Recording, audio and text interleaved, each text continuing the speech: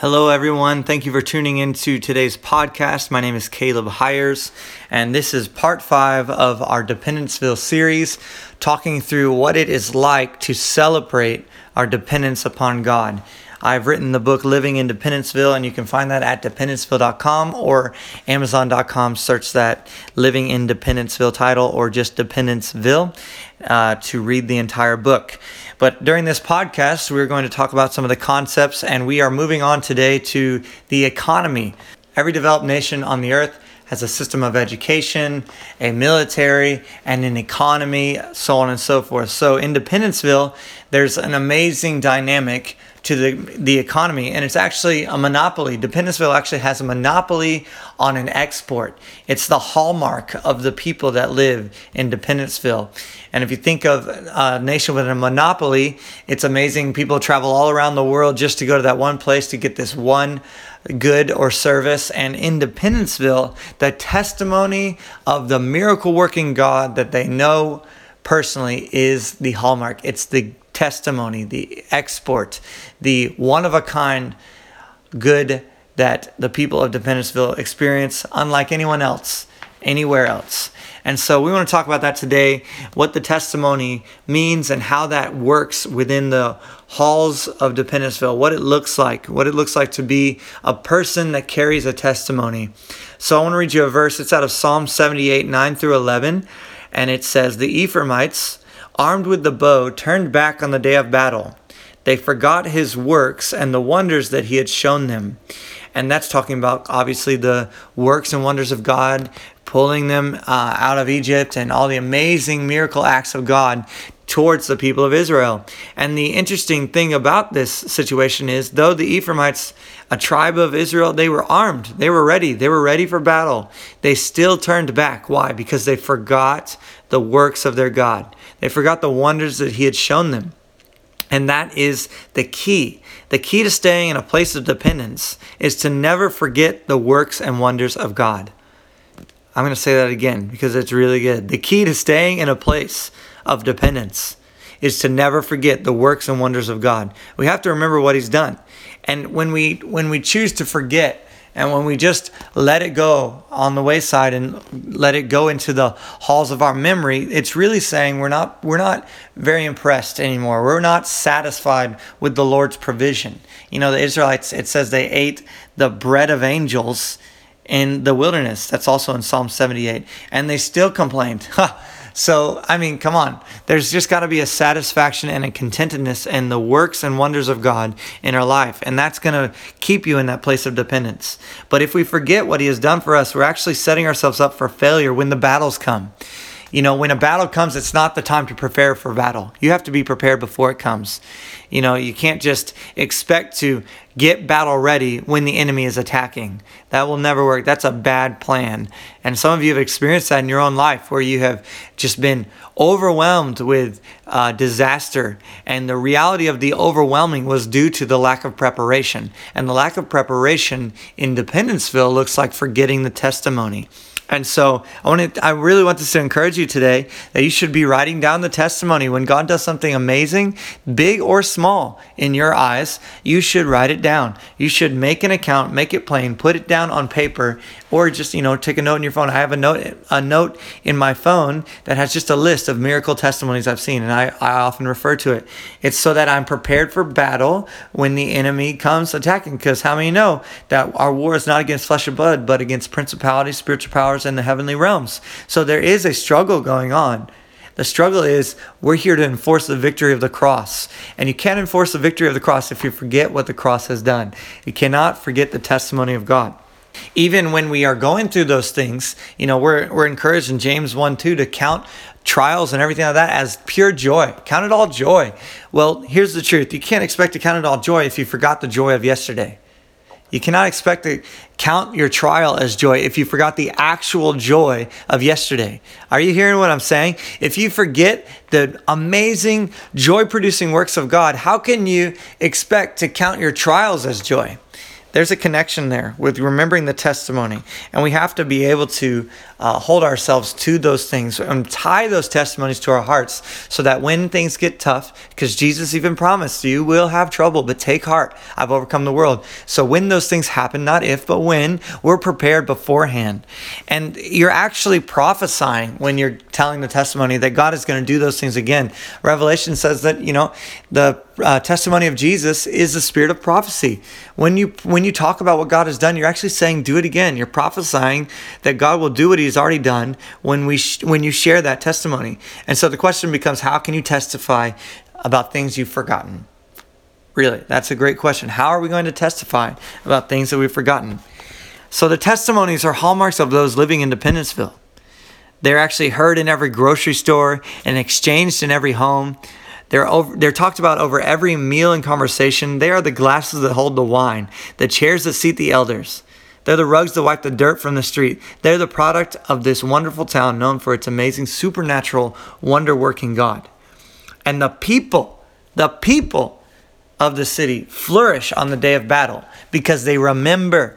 A city is not a building, a collection of buildings and, apartment complexes and banks and restaurants. No, the city is the people. The people of God are the city of God. We are the New Jerusalem. The New Jerusalem is actually called the church. The church, our mother, which is the New Jerusalem. So the people is what I'm talking about. I'm not talking about the defenses. I'm not talking about, the walls of the city. I'm talking about the people who stand up and raise a standard and say, no, devil, you ain't coming in here. I have a testimony. Let me remind you of all the times you've been defeated before this moment. That is a powerful posture to take. And so you can simply speak the testimony and watch mountains melt like wax before you.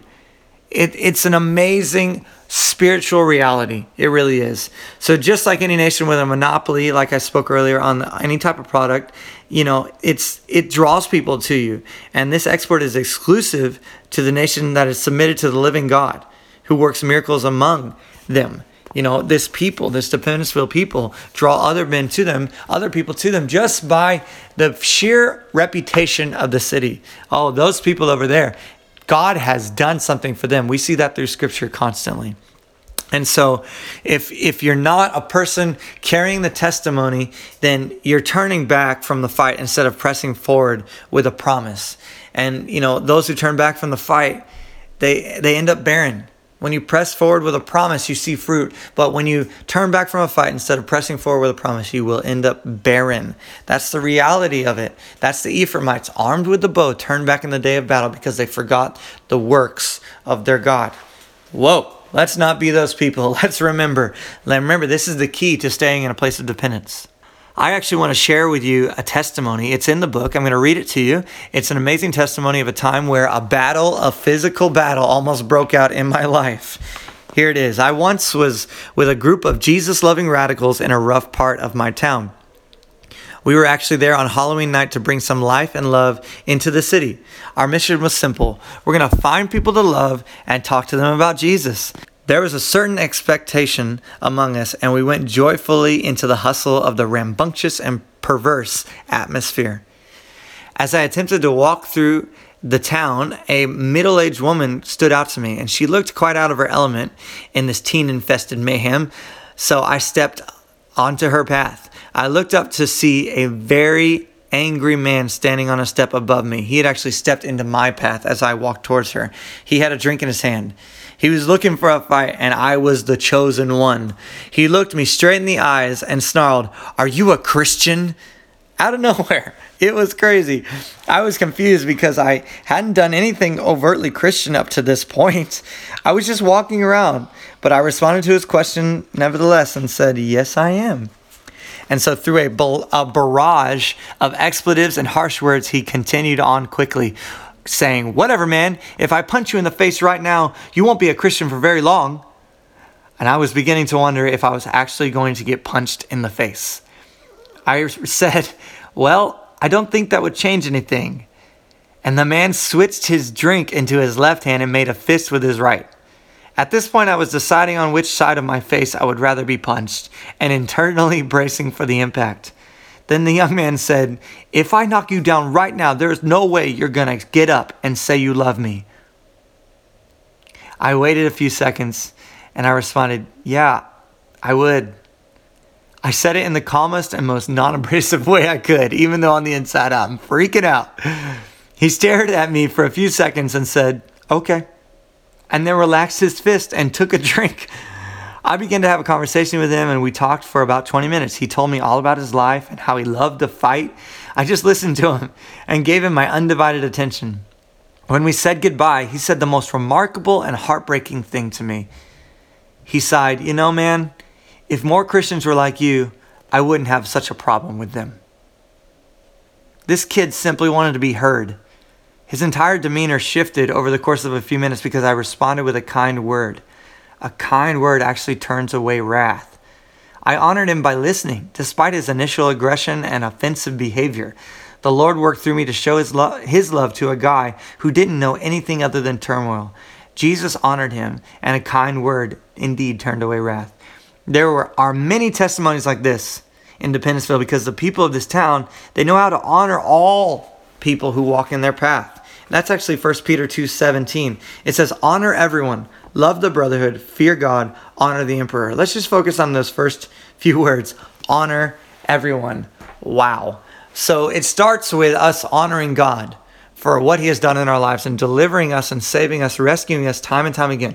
But that honoring of the Lord should outflow to honoring people, everyone, not just believers, not just those in authority over us, but honor all men, 1 Peter 2:17 says.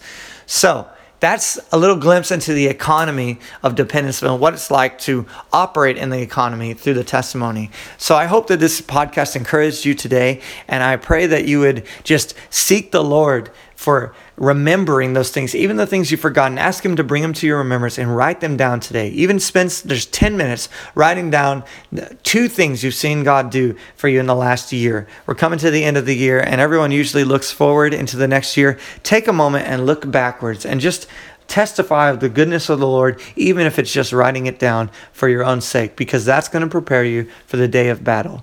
I promise you, it will equip you. So bless you guys. Thank you so much for listening today to the podcast. Go to dependenceville.com or to calebhires.com for more resources like this, for videos on YouTube, teaching, and the like. Thank you so much for tuning in. I'll see you next time.